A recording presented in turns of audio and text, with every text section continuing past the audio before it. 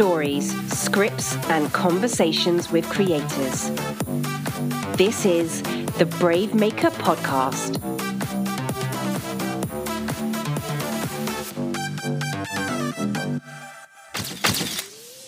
Hello and welcome to episode 209 of the Brave Maker Podcast. My name is Tony Gapastone, and I'm a writer, I'm a director, I'm an actor in the Bay Area. San Francisco Bay Area is where I live. You can find me on the socials at my name, which is Tony Gapastone, at everywhere, at X/Twitter, whatever we're calling it, and Facebook and Instagram and all the places. Or my website is tonygap.com. Now, I have been doing this show for 209 episodes because I love learning. I love talking to filmmakers. I myself am making films and working on television and trying to get into the industry even more than I already am. And I think one of the best ways to do that and make connections is to hear other people's journeys. So if you're tuning in with us live or on the replay, this is what you can expect. I would encourage you, if you like what you're hearing, follow us on all the socials. Make sure you share this with your friends. Follow us on our YouTube page at bravemaker.org. And you can go to our website at bravemaker.org to learn more about who we are. We would love to connect with you. There's a lot of things happening, from our Brave Maker Academy to our film festival that happens in July every year in Redwood City. And we wouldn't want you to miss out on the really cool opportunities that we have going on. So follow Brave Maker anywhere you can follow us on socials at bravemaker.org. All right, so with that, I'm going to bring in my 209th guest. He is a filmmaker who's currently in the Bay Area but lives in Los Angeles, who had a short film in the same festival that I just had The Crossing Guard, CineQuest 2023. So welcome to the show, Kevin Ung. What's up, Kevin? Welcome to the show. Hey, how's it going? Thank you for having me. Heck yeah. I think we were in the same room. We didn't get a chance to meet face-to-face in person, but I saw you swirling around the socials at CineQuest. I was like, oh, I got to meet this guy and bring this guy on the show. And so thanks for being here. We like to do a physical description. So I'm Tony Gapastone. I'm a Caucasian man. I'm wearing a black hat with yellow glasses in my Brave Maker studio with the words Brave Maker in pink behind me and green faux. Kevin, what's your physical description and pronouns if you'd like to share? My name is Kevin, and I am sitting in an office that is blurred out behind me with this blur feature. Wearing a black t-shirt, AirPods, and that's about it, I think. Well, let's dig in. I always like to start with the first question, being a storyteller and maker of things. What's your origin story? How did you get into this business of film? So I mean, I know a lot of filmmakers, like, I think they say they've always wanted to do this since they were kids. And I enjoyed films, but I never knew it was like a thing, a possibility. So I had actually went to UCLA for undergrad, and I was studying biochem actually, on trying to become a doctor. And I remember I saw film school and I enjoyed doing it. I took a film class and I really enjoyed it. And then I decided, hey, why don't I try to apply? So at UCLA, you have to apply during your sophomore year, and you get in as a junior. And so I applied, and I got pretty far. I thought I got in. I got rejected in probably the worst way possible. They send you back a letter, and it's a carbon copy of your application, and it just has rejected on it. And so I remember this. It's great, but I remember this to this day. It was like it's seared in my brain. Anyways, I got fairly jaded after that. After that, I interned at Fox Searchlight, and I remember I kind of looked around, and this is way back, like years ago. But I remember not seeing honestly anyone that really looked like me. So then I just kind of felt like, oh, this may not be the right place for me. So I decided to leave LA, and I studied abroad. I went to go study abroad in Hong Kong, and then what was supposed to be a semester turned into nearly a decade. I amazingly got the opportunity to make a film within months of landing in Hong Kong. I didn't have family there. I didn't speak the language. I just happened to see a poster at the school I was studying abroad in, and it was run by Johnny To, this godfather of like Hong Kong cinema. that somehow I got this money and got this opportunity, and I made my first film, Chubby Can Kill, and that one did fairly well, and that kind of like launched me into what I want to do. There are some years in between where I wasn't able to make a living doing films, so I had to do advertising and marketing. But eventually, I decided to apply to USC Film School, and thinking, I'm not gonna get in.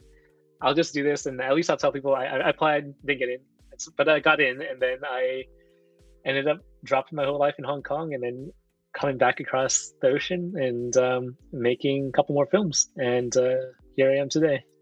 So cool. Yeah.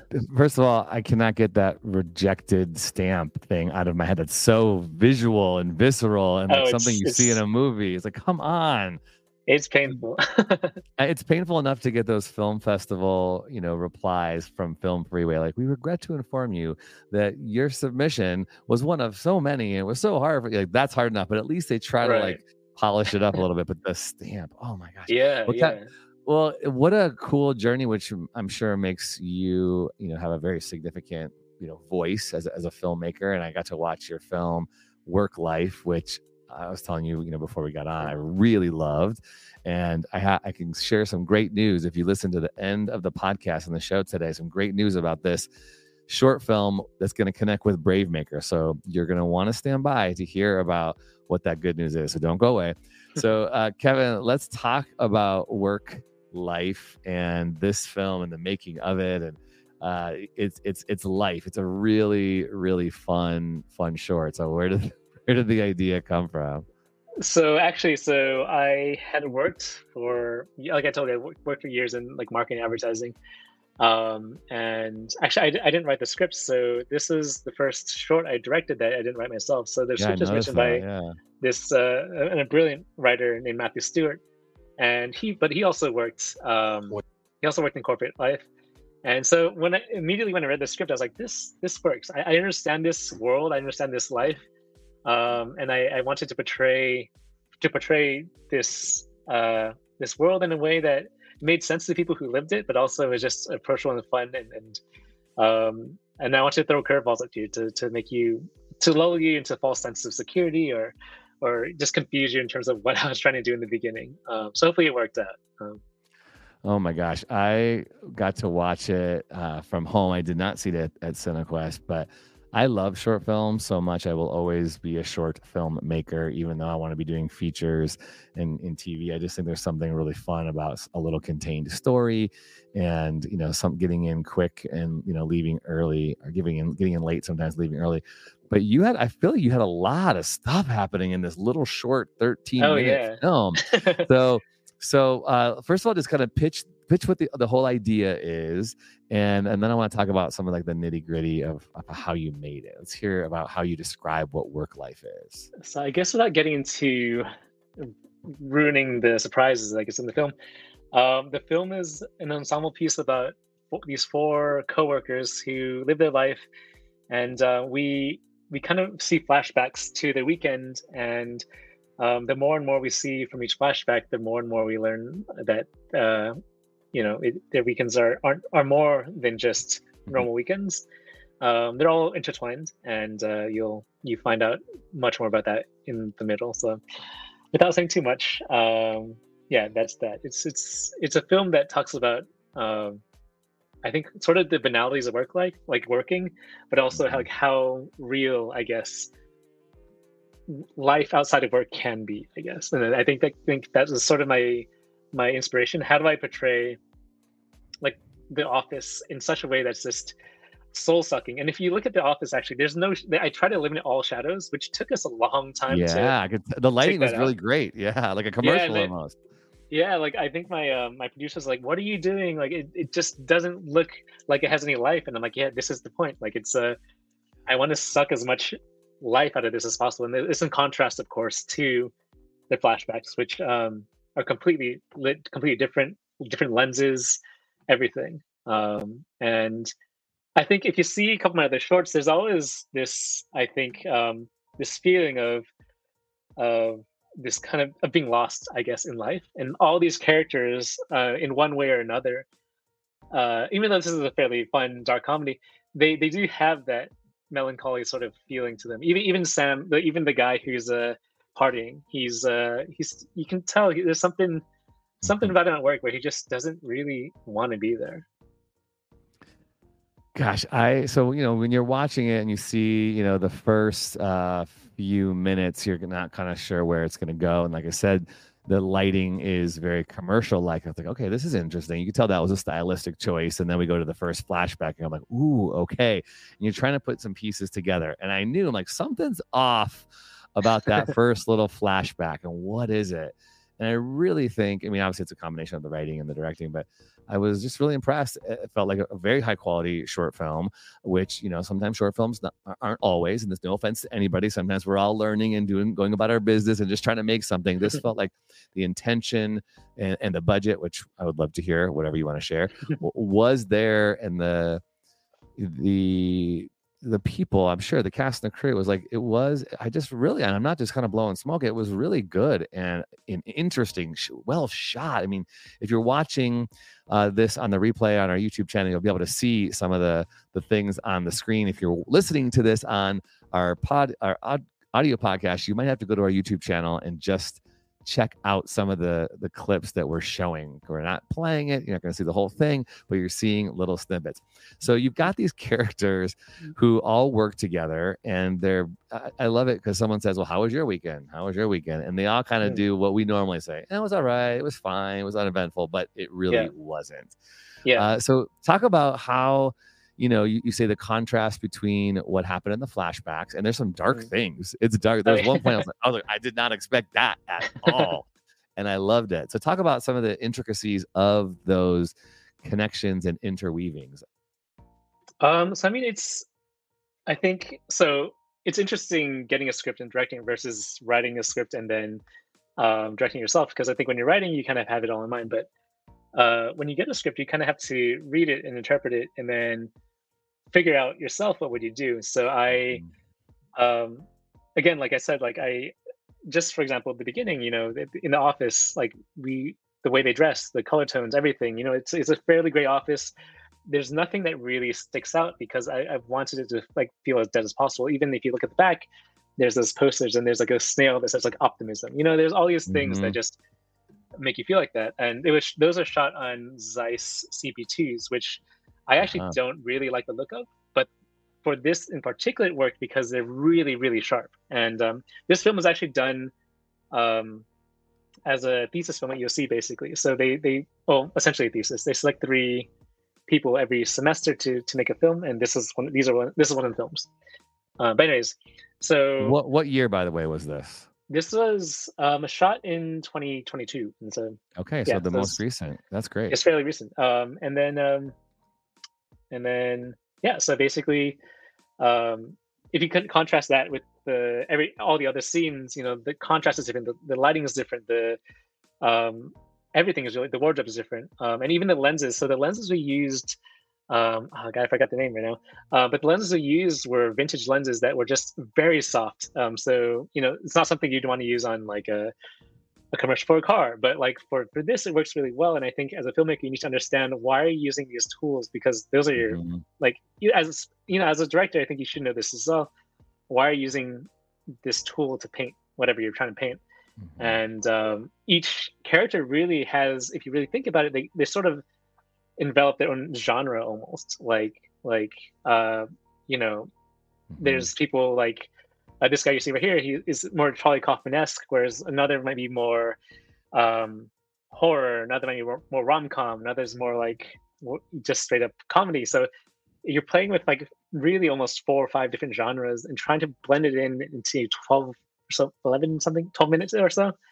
And you have to make sure it's cohesive, makes sense, but still has that variety. And I think it was just a pleasure doing that. But also beyond that, it's also getting the right actors and making sure they've worked well together. Because I think having an ensemble cast is hard because you don't have one main person really pushing through. You need all 4 of them to really interact well with each other. So we went through like over 1,000 actors, and it was just time consuming. Over 1,000 actors? Over 1,000 actors. And this is like going through, each reel, but it's like you had to find the right people, and then once you find, once you narrow it down, you got to test them with each other, and then see if they work, if they mesh. Because we had some great actors who just didn't really fit with each other. So it comes down to, I think, when you have a film like this where you need every single character to really shine in their own way, you need to make sure they just mesh well, and they're brilliant to work with. Like, they're all so different, but so amazing to work with, and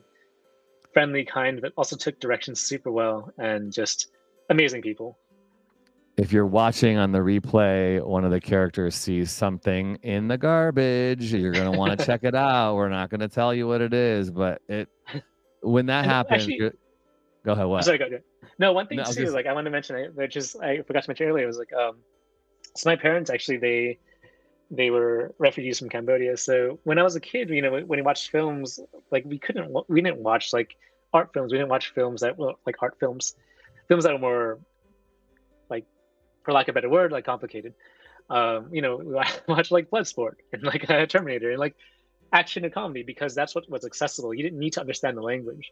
And so if you watch all of my shorts, actually, and all my films, you can watch them without understanding the language, but still understand what's going on. And that's sort of been my thing, because I want to make sure that the films are accessible. But at the same time, if you look at the technique behind it, there's still stuff you can get if you're like a film nerd or something. There's still stuff you get that I'm doing that is subconscious, or it doesn't come out through just spoken dialogue. And I think that, to me, that's really important, that a lot of things that happen come through action. And if you watch my films, they're fairly situation action based, versus things that are more dialogue. Yeah. What I hear you saying is, I think, inspiration for filmmakers, when you're writing and directing your pieces, is there things that you can do? This is, the typical show don't tell, but is there things that you can do that can make it so that if your volume was off, or someone didn't speak the language that was being spoken in the film, could they understand what was happening? And right. I teach acting too, and I think that's one of the most fun things to do in acting exercises, is teach actors how to get what they want in a scene without having to say it. Like, how do you seduce someone or put someone down, right. Or how do you build someone up or worship someone without saying those exact words? It's really a cool part of the craft. And it sounds like you've had a lot of fun and you really geek out on those things, which is great. Like, that's the art, right? The art of filmmaking. I think like directors and writers, like, they're all so different. Like, Aaron Sorkin's a master of dialogue, right. And I think it comes down to knowing what you do and why you want to do it. I am not going to do what Aaron Sorkin's doing, because my skills, my what I do just doesn't really align with that. But I do appreciate what he does. I think it's brilliant. Whereas for me, I think how I grew up, my background, everything, it influences what I do. Maybe not in like you can't see it necessarily, but definitely the inspiration and how I direct things come through, I guess, much more physically, like much less through dialogue, I would say. Yeah, you could tell you had really methodically planned this out. Obviously, you didn't just haphazardly throw yourself in there. So talk to us about kind of the pre-production process. How much time did you have? Anything you want to say about how the meetings went with the screenwriter and your DP and all that kind of stuff? Let's geek out on that, and then we'll talk about production and post and all that stuff. Yeah, of course. By the way, 1,000 actors. I'm still thinking about, you auditioned a ton of actors, so get some specifics around that too. I know we didn't audition 1,000. We went through. You saw self tapes, right? We saw self tapes, but we went through. It's a lot. Yeah, it's a lot. It was over 1,000. It was. I mean, you want to make sure you get good. Like, sure. I won't say good, the right people to do the film, and that's what we found. And yes, I mean, in terms of pre-pro, we really, so how it works at USC, I got the script, and then we had essentially, I would say, about a month or so to prep for the film. And this is, we confirm the script and we lock the script, and we have a month to really prep until the first day of shooting. So in that month, you had to just prepare everything. And this film actually has a ton of locations. Like it Uh-huh. is a little bit over ambitious for what it was, but I mean, I was like, let's do it. Like, why not? Let's just go crazy, and then just throw out the rule book of just keeping it simple, and let's just do something as complicated as we can. Let's put a car in there. Let's figure out how to do that. And so pre-pro, we really at first we had to figure out the logistics of where we're shooting, what we're shooting, and just finding the right locations. Like finding an office was so hard because getting an office space that fit within our budget and everything was really difficult. Luckily, our production designer, she knew someone who actually had a space like that, and we were able to use it. Wow. But beyond that, just finding all these locations was one of the harder parts, and making sure it worked. And a lot of it was just going to talk to people and sweet talking to them, and just making sure that we can get it. And I think I think a lot of times when you're younger, especially if you're a student even, it really does help to go to people and be like, hey, I know normally this costs money, but I really, really need to shoot this, and it would be, it'd be great if you could help us out. And you'd be surprised about how many people will say, yeah. Like even in a city like LA, where everyone's charging for everything, Mm-hmm. they're open. But so really just getting that down, locking the actors, getting all the heads of departments, like getting wardrobe, makeup, all this stuff ready, and working with a DP to get the look down. We're debating this office scene. Should we shoot it, I guess, your traditional nice way, or should we just do something different, completely different, where people may not feel good about it, but but we stuck to our guns, and we did that. And then we had to figure out the rest. What lenses are we going to use for the rest of the scenes? How are we going to light them?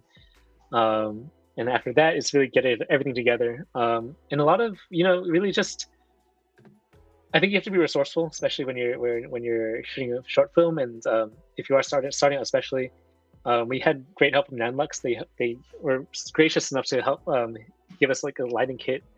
It was just yeah. I mean, it's a lot of great hard work, asking for support, and it worked out in the end. And it was a great experience, but it's really just a lot of prep, because when you're shooting, you only have so many hours, and you want to make sure you devote those hours, hopefully not to too much problem solving, but more, how do we make this work, and how do we make it work better? And we were blessed, we had great actors, so it was just how do we make that performance shine even more? How do we bring them up to the next level? So it was a whole process, and 4 weeks seems like a long time, but it feels it goes by fast.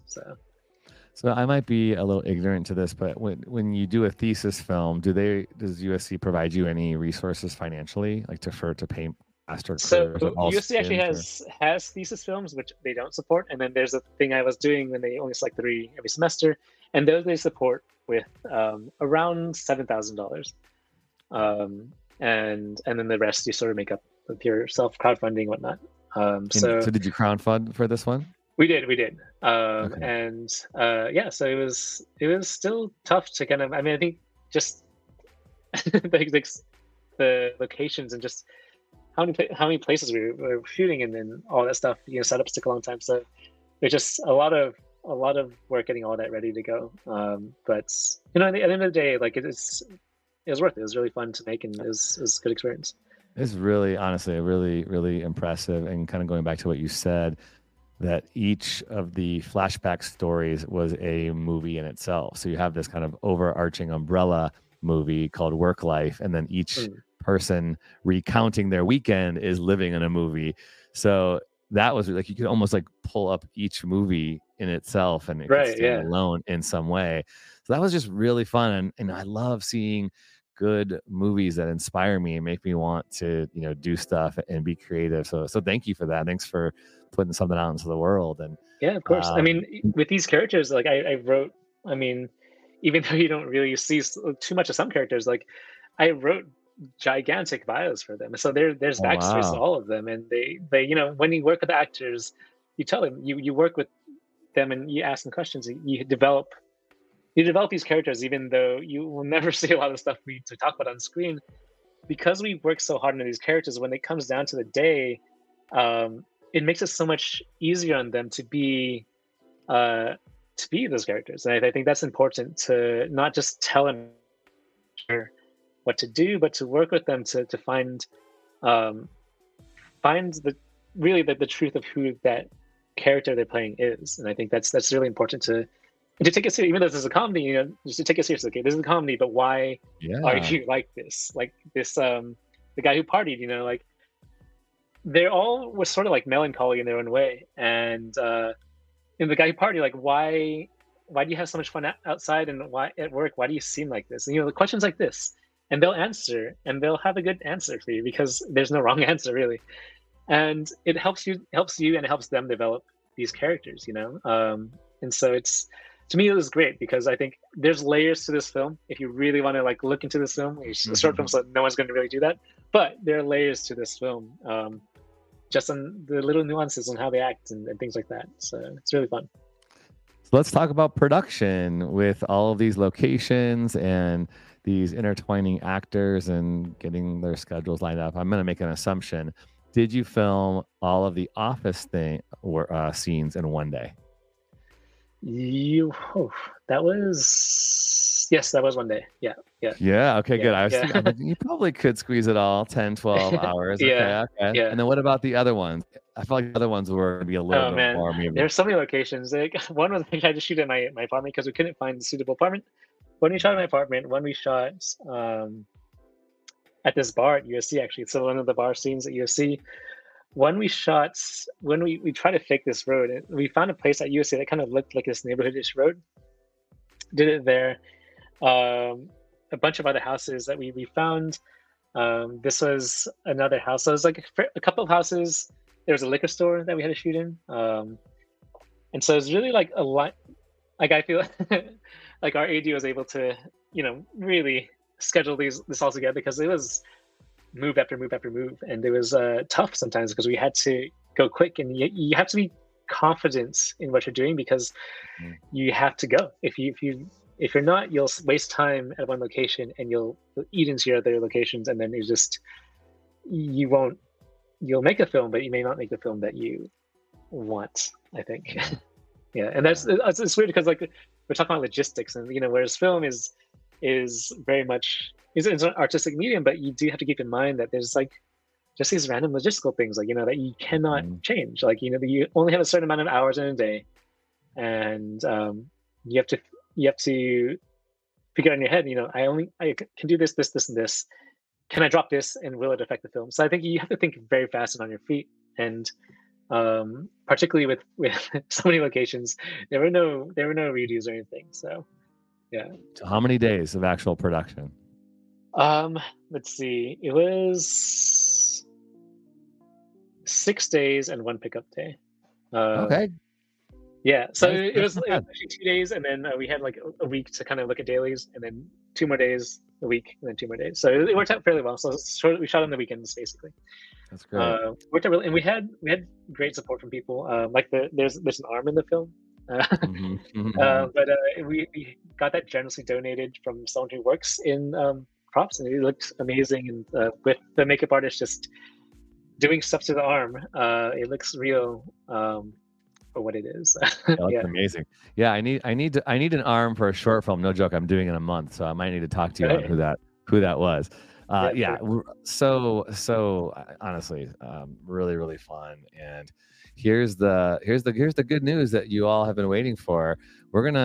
Kevin's gonna let us show this at our Halloween party in Redwood City for the screening room. So October 28th in Redwood City, our annual Halloween party and costume contest. Come and see Work Life with a lot of other cool short films in the horror thriller genre. It's not all horror or thriller. It'll be some dark comedies like this one and some other fun stuff too. But yeah, come out. That's at the Courtyard Marriott in Redwood City. So get your tickets at bravemaker.com/Halloween. Or in the bio in our Instagram page. Okay, so let me hear you. You've been making short films for quite some time. You're working on a feature, you said earlier before we started. I asked you, what are some of your go-to practical tips, like as a director, things that are your best practices, whether it's working with actors or just your DP relationship? Like for me, I heard Ava DuVernay said she changes her socks and shoes midway. I always I bring an extra change of clothes. I like to be fresh after lunch, and I come out. I'm like, boom. And if you look at pictures, it looks like we shot for double the amount of days. I have so many different shirts out. But that's something that I do for myself. I like deodorant, like to brush my teeth, like to come back from lunch fully fresh. I also like having one-on-ones with my actors and kind of asking what's best for them. How do they like to work? I don't always like to overtalk to actors. I like to see what they can bring. Take 1, 2, and 3 kind of thing. What are the things that you have found work for you in your style? I guess a couple of things. I mean, on set, just be comfortable. Like, just practicality. Just be comfortable. Beyond that, I would say get good rest. But honestly, for me, I get butterflies, and honestly, I can't get sleep before the night before. So, but get rest. But beyond that, like you said, I think when you work with actors, know that every actor is different. They're trained differently. Like whereas like an actor from the UK that follows that sort of acting will be very different from an actor in LA who has a different style, or an actor in New York, or whoever. Everyone has a different way of being directed and acting, really. And so I think it comes upon the director to really understand that, because I think I've seen some people who just try to force feed their way of directing, whereas I think it should be the opposite. I think as a director, you need to understand enough about acting to where you are the one who's able to accommodate these actors in a way, like, because at the end of the day, all of you are trying to create something great, and so you need to accommodate the different styles each actor has. And I think understanding that and understanding different kinds of acting, particularly if you have time to rehearse, I think that's great. I love rehearsals, so rehearse with them and figure that out beforehand, because don't figure that out on set. And really, once you understand the way they act, I think you can adjust yourself to fit that. Like if someone really just wants to be told what to do, then do it. I think it's fair. People say don't do that, but if an actor really just likes that, then that's how you roll. Because on set, you don't have the time to screw around. Like for example, like my first film, I shot in Cantonese. I didn't speak the language. I didn't speak Cantonese, so I had to do all the rehearsals prior and make sure everything was ready, and then we shot. So and that was I've never done it like that since. But I think when you have different situations, you need to be aware of how to prep for those situations and just be ready to go. And so when curveballs do come at you, you know how to deal with them. You know how to approach that.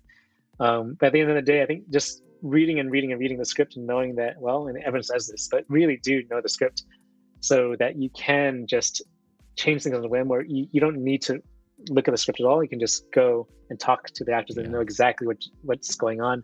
Because then I think that you need that sort of confidence when you walk on set, because it will bleed into the rest of the set. And if you're not confident as a director, it's gonna be tough, because people will not. They'll do what you're doing, but they're looking for you to understand what you're doing, because oftentimes they might be like, "What the hell is he doing? What the hell is she doing? What are they doing?" And I think as long as you know what you're doing, and you can show that well, people will be like, "Okay, I'll trust them, and I'll go along with this." My previous film I did the main character was essentially a man and a refrigerator, and so like that was interesting. And people didn't understand what I was doing, how I was getting things, but at the end of the day, it worked out. And I think just doing that all in advance, prepping as much as you can, that saves you a lot of time. And I think it's really just knowing that. And I think being practical, especially if you're doing a short film. Probably, most likely, I don't know, can't speak to everyone, but your resources are limited. So know that and be ready, because you gotta move, you gotta go. But I think just all that prep work, and sometimes you're like, this is an absurd amount of prep work for something that's 12 minutes. It comes back to it's fine, because I think when you're on set, when things arise again, you're ready to deal with whatever comes, and I think that's very important. So it's really just doing that and believing in what you're doing. It's cool. Sorry, these are generalities, but and also one thing too. This sounds very random, but just keep practicing what you're doing. And it sounds, of course, you should do it, right? But like, really, the more you direct, the easier it gets. I think so I co-directed that feature, and you have like 40, 50 people running around you, and so you're like, oh my, I think if you didn't have that experience prior, and you would just get overwhelmed.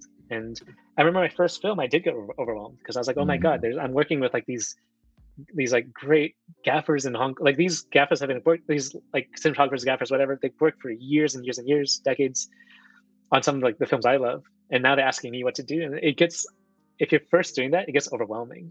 But I'm lucky enough to have done these smaller films in the past, and then just be comfortable with it. And I think really you can make the worst film, but the more you do it, the more you'll get comfortable with, oh yeah, if I do this, it'll work. Or you get comfortable just giving direction and being okay with it, which sounds easy, but it's actually harder than it is, I think, when push comes to shove. But again, I think the more you do it, the more comfortable you get. I think that's like with anything. Practice, it comes it's second nature. So yeah. It's interesting, for directors, well, even filmmakers, actors. Yeah, you're right. We need the practice, but the challenge sometimes of this craft is, if we're lucky, we're doing a short film a month, that every month, like that's rare, but maybe recorder, and sometimes that could be rare. So to be able to figure out, okay, so while I'm waiting to really make my short film with the cast and the crew, what can I be doing now? Get my friend together to table read or workshop my idea and my script. That's a way to practice too. So I really think, you might be saying these are general things, but it really is a tough intention and objective to actually reach, but it's a goal we should have. That's why I started our Brave Maker Academy. I was like, if I only waited to write and direct when I had the money, I would only be doing it once or twice or 3 times a year.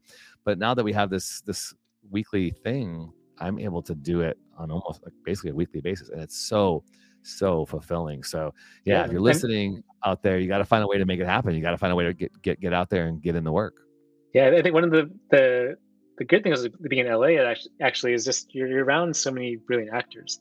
Probably the only city for film that this really happens. Where there's thousands of actors. Where if you really want to, I'm sure they would be happy too to get direction, and then you practice direction, they practice acting. And I think it's a wonderful way to practice, because that is really a lot of what you're doing. And you need to get comfortable doing that, and it's not easy, because on set you might be lost for words, but I think the more and more you do it, you'll figure things out, and also you'll figure your own style out. Each director directs very differently as well, and I think it like you said, like if you have the time, particularly if you have friends who are actors, even friends who aren't actors, but if you have friends who are actors particularly, because they've trained for it, you can work with them and you can see what you can do.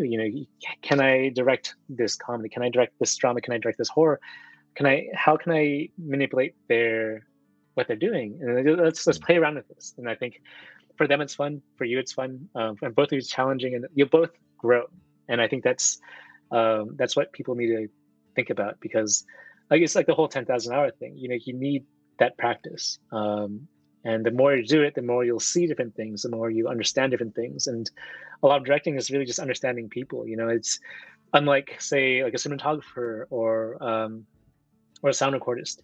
Our work isn't necessarily so technical. We may understand a lot of these things, but our work mainly is really just understanding people, and understanding how things work, and making sure that you're running the set well, but understanding these actors and how do you best get them to interact with each other. Like, for example, like for one scene, my producers weren't too happy, but I asked everyone who wasn't essential on that one scene to just please leave the set, because I think there's a little bit of something was a little off with one of my actors, and I just wanted everyone to clear, because I wanted to give them space. And I think you need to know innately this is the problem, and then you're not going to announce, hey, she's uncomfortable or they're uncomfortable, everyone leave. Like, you need to figure out how to do that in a way that's comfortable for everyone, and then go along with that. And yes, I think actors love when they feel comfortable knowing that you're taking care of them. And I think that's that's one of the good things too. Like, it's not necessarily you're babying them the whole way, but like taking care of them in terms of you're going to try to get the best performance out of them.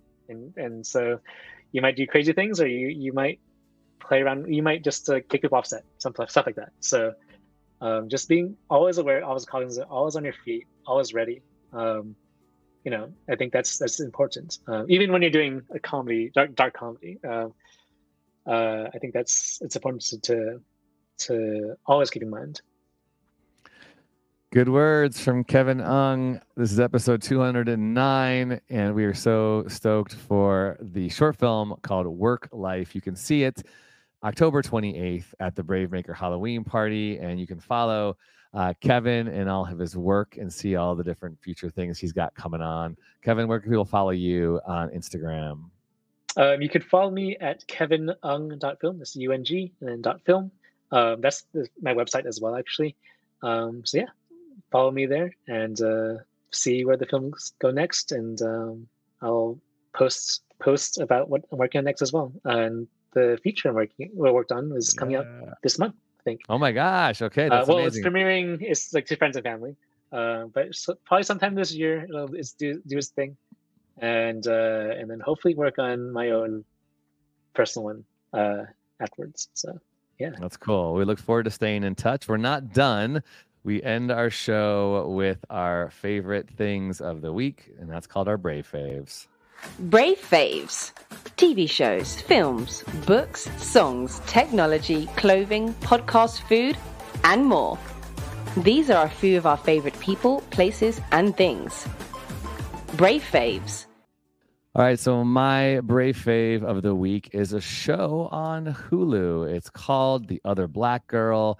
I loved it. I binged it. It was really, really fun. Kind of Get Out-ish. So if you like little Jordan Peele Get Out vibe, if you like something that is a mystery, if you like shows or stories that elevate racial justice and really important, relevant issues going on in culture, you will like this show. It was fun. The acting was really great. And, it's got a little bit of camp and satire, which always makes me happy. It's on Hulu, and you'll recognize a ton of actors from a lot of TV shows that you know. So check it out. That's my Brave Fave for the week. Kevin, what you got? So I actually just rewatched, this is an older film, but Taika Waititi's first feature. It's called Boy, and surprisingly a lot of people haven't seen it yet. So I do recommend, if you haven't seen it, definitely check it out. For me, it's one of my favorites, and it's I think Taika Waititi at his most raw, except for his first short film, but definitely something to check out. Yeah, I am not familiar with that at all, so that's cool. I'm gonna have to check that out. I definitely would like to see the beginnings of this creative guy that we have come to know in so many ways. So, Boy, okay, where did you watch it? I'm sure we can all just figure it out.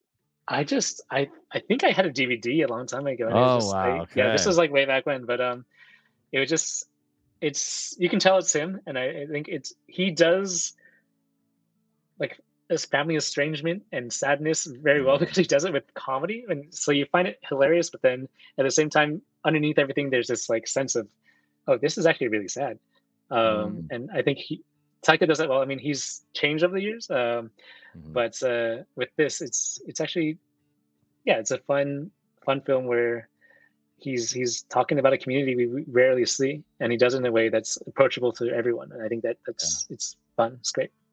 That's great. Taika, responsible for Reservation Dogs, such shows as What We Do in the Shadows, also one of my all-time favorite shows currently. That was my Brave Fave a few weeks ago. So cool, awesome. Nice. Thanks for bringing that to our attention, Kevin. So great, of course, to have you on the show. Don't go away. Everybody else, thank you so much for watching. As a reminder, we are a nonprofit 501c3. We could not do this show and or any of the work that we do without you. So please consider becoming a donor. We only have 33 donors every month, and one of them is my mom. So if you could consider becoming a charitable giver, you can go to our website at bravemaker.org, or you can follow us on Instagram at bravemaker.org. And everything is, going right back into all the work that we're doing, whether it's our paying for our streaming platform that we do these shows for the past 209 episodes, or it helps us make our short films, or we just started a Brave Maker Academy acting class, our rent, our insurance, all of those things. I work 3 other jobs, just so you know. This is really a passion of ours, and we want to grow. We want to be able to hire staff eventually. We have a dream of being the Sundance of Redwood City or the Bay, because we love filmmakers. We love film. And we also want to give grants away to emerging filmmakers and keep doing what we do, which is creating and curating brave stories for justice, diversity, and inclusion to educate, entertain, and create community experiences. You believe in that? Join us. You can also use your phone and text the word Brave Maker to 44321. All right. Thanks so much again for Kevin Ung for being on the show. Hopefully we'll stay connected, man. I mean, I know you're here till Sunday, but if you come back up again, we should grab coffee, or next time I'm in LA, we should definitely link up, because I love your style, love your vibe. Maybe you want to come up for the Halloween party, Kevin. I mean, why not? Come show your short and get in a costume and dance the night away on October 28th. All right. Thanks again, Kevin. And thanks to my producer, Amy Cohen out of Austin, Texas, our intern, Jessica Cohen, our podcast editor, Barnell Amos from Grand Rapids, Michigan, and our social media manager, Carrie Alley. That's all we got. Kevin, thanks so much. Everybody else, thanks for watching. Brave Stories change the world, and you are the story. We'll see you soon, everybody.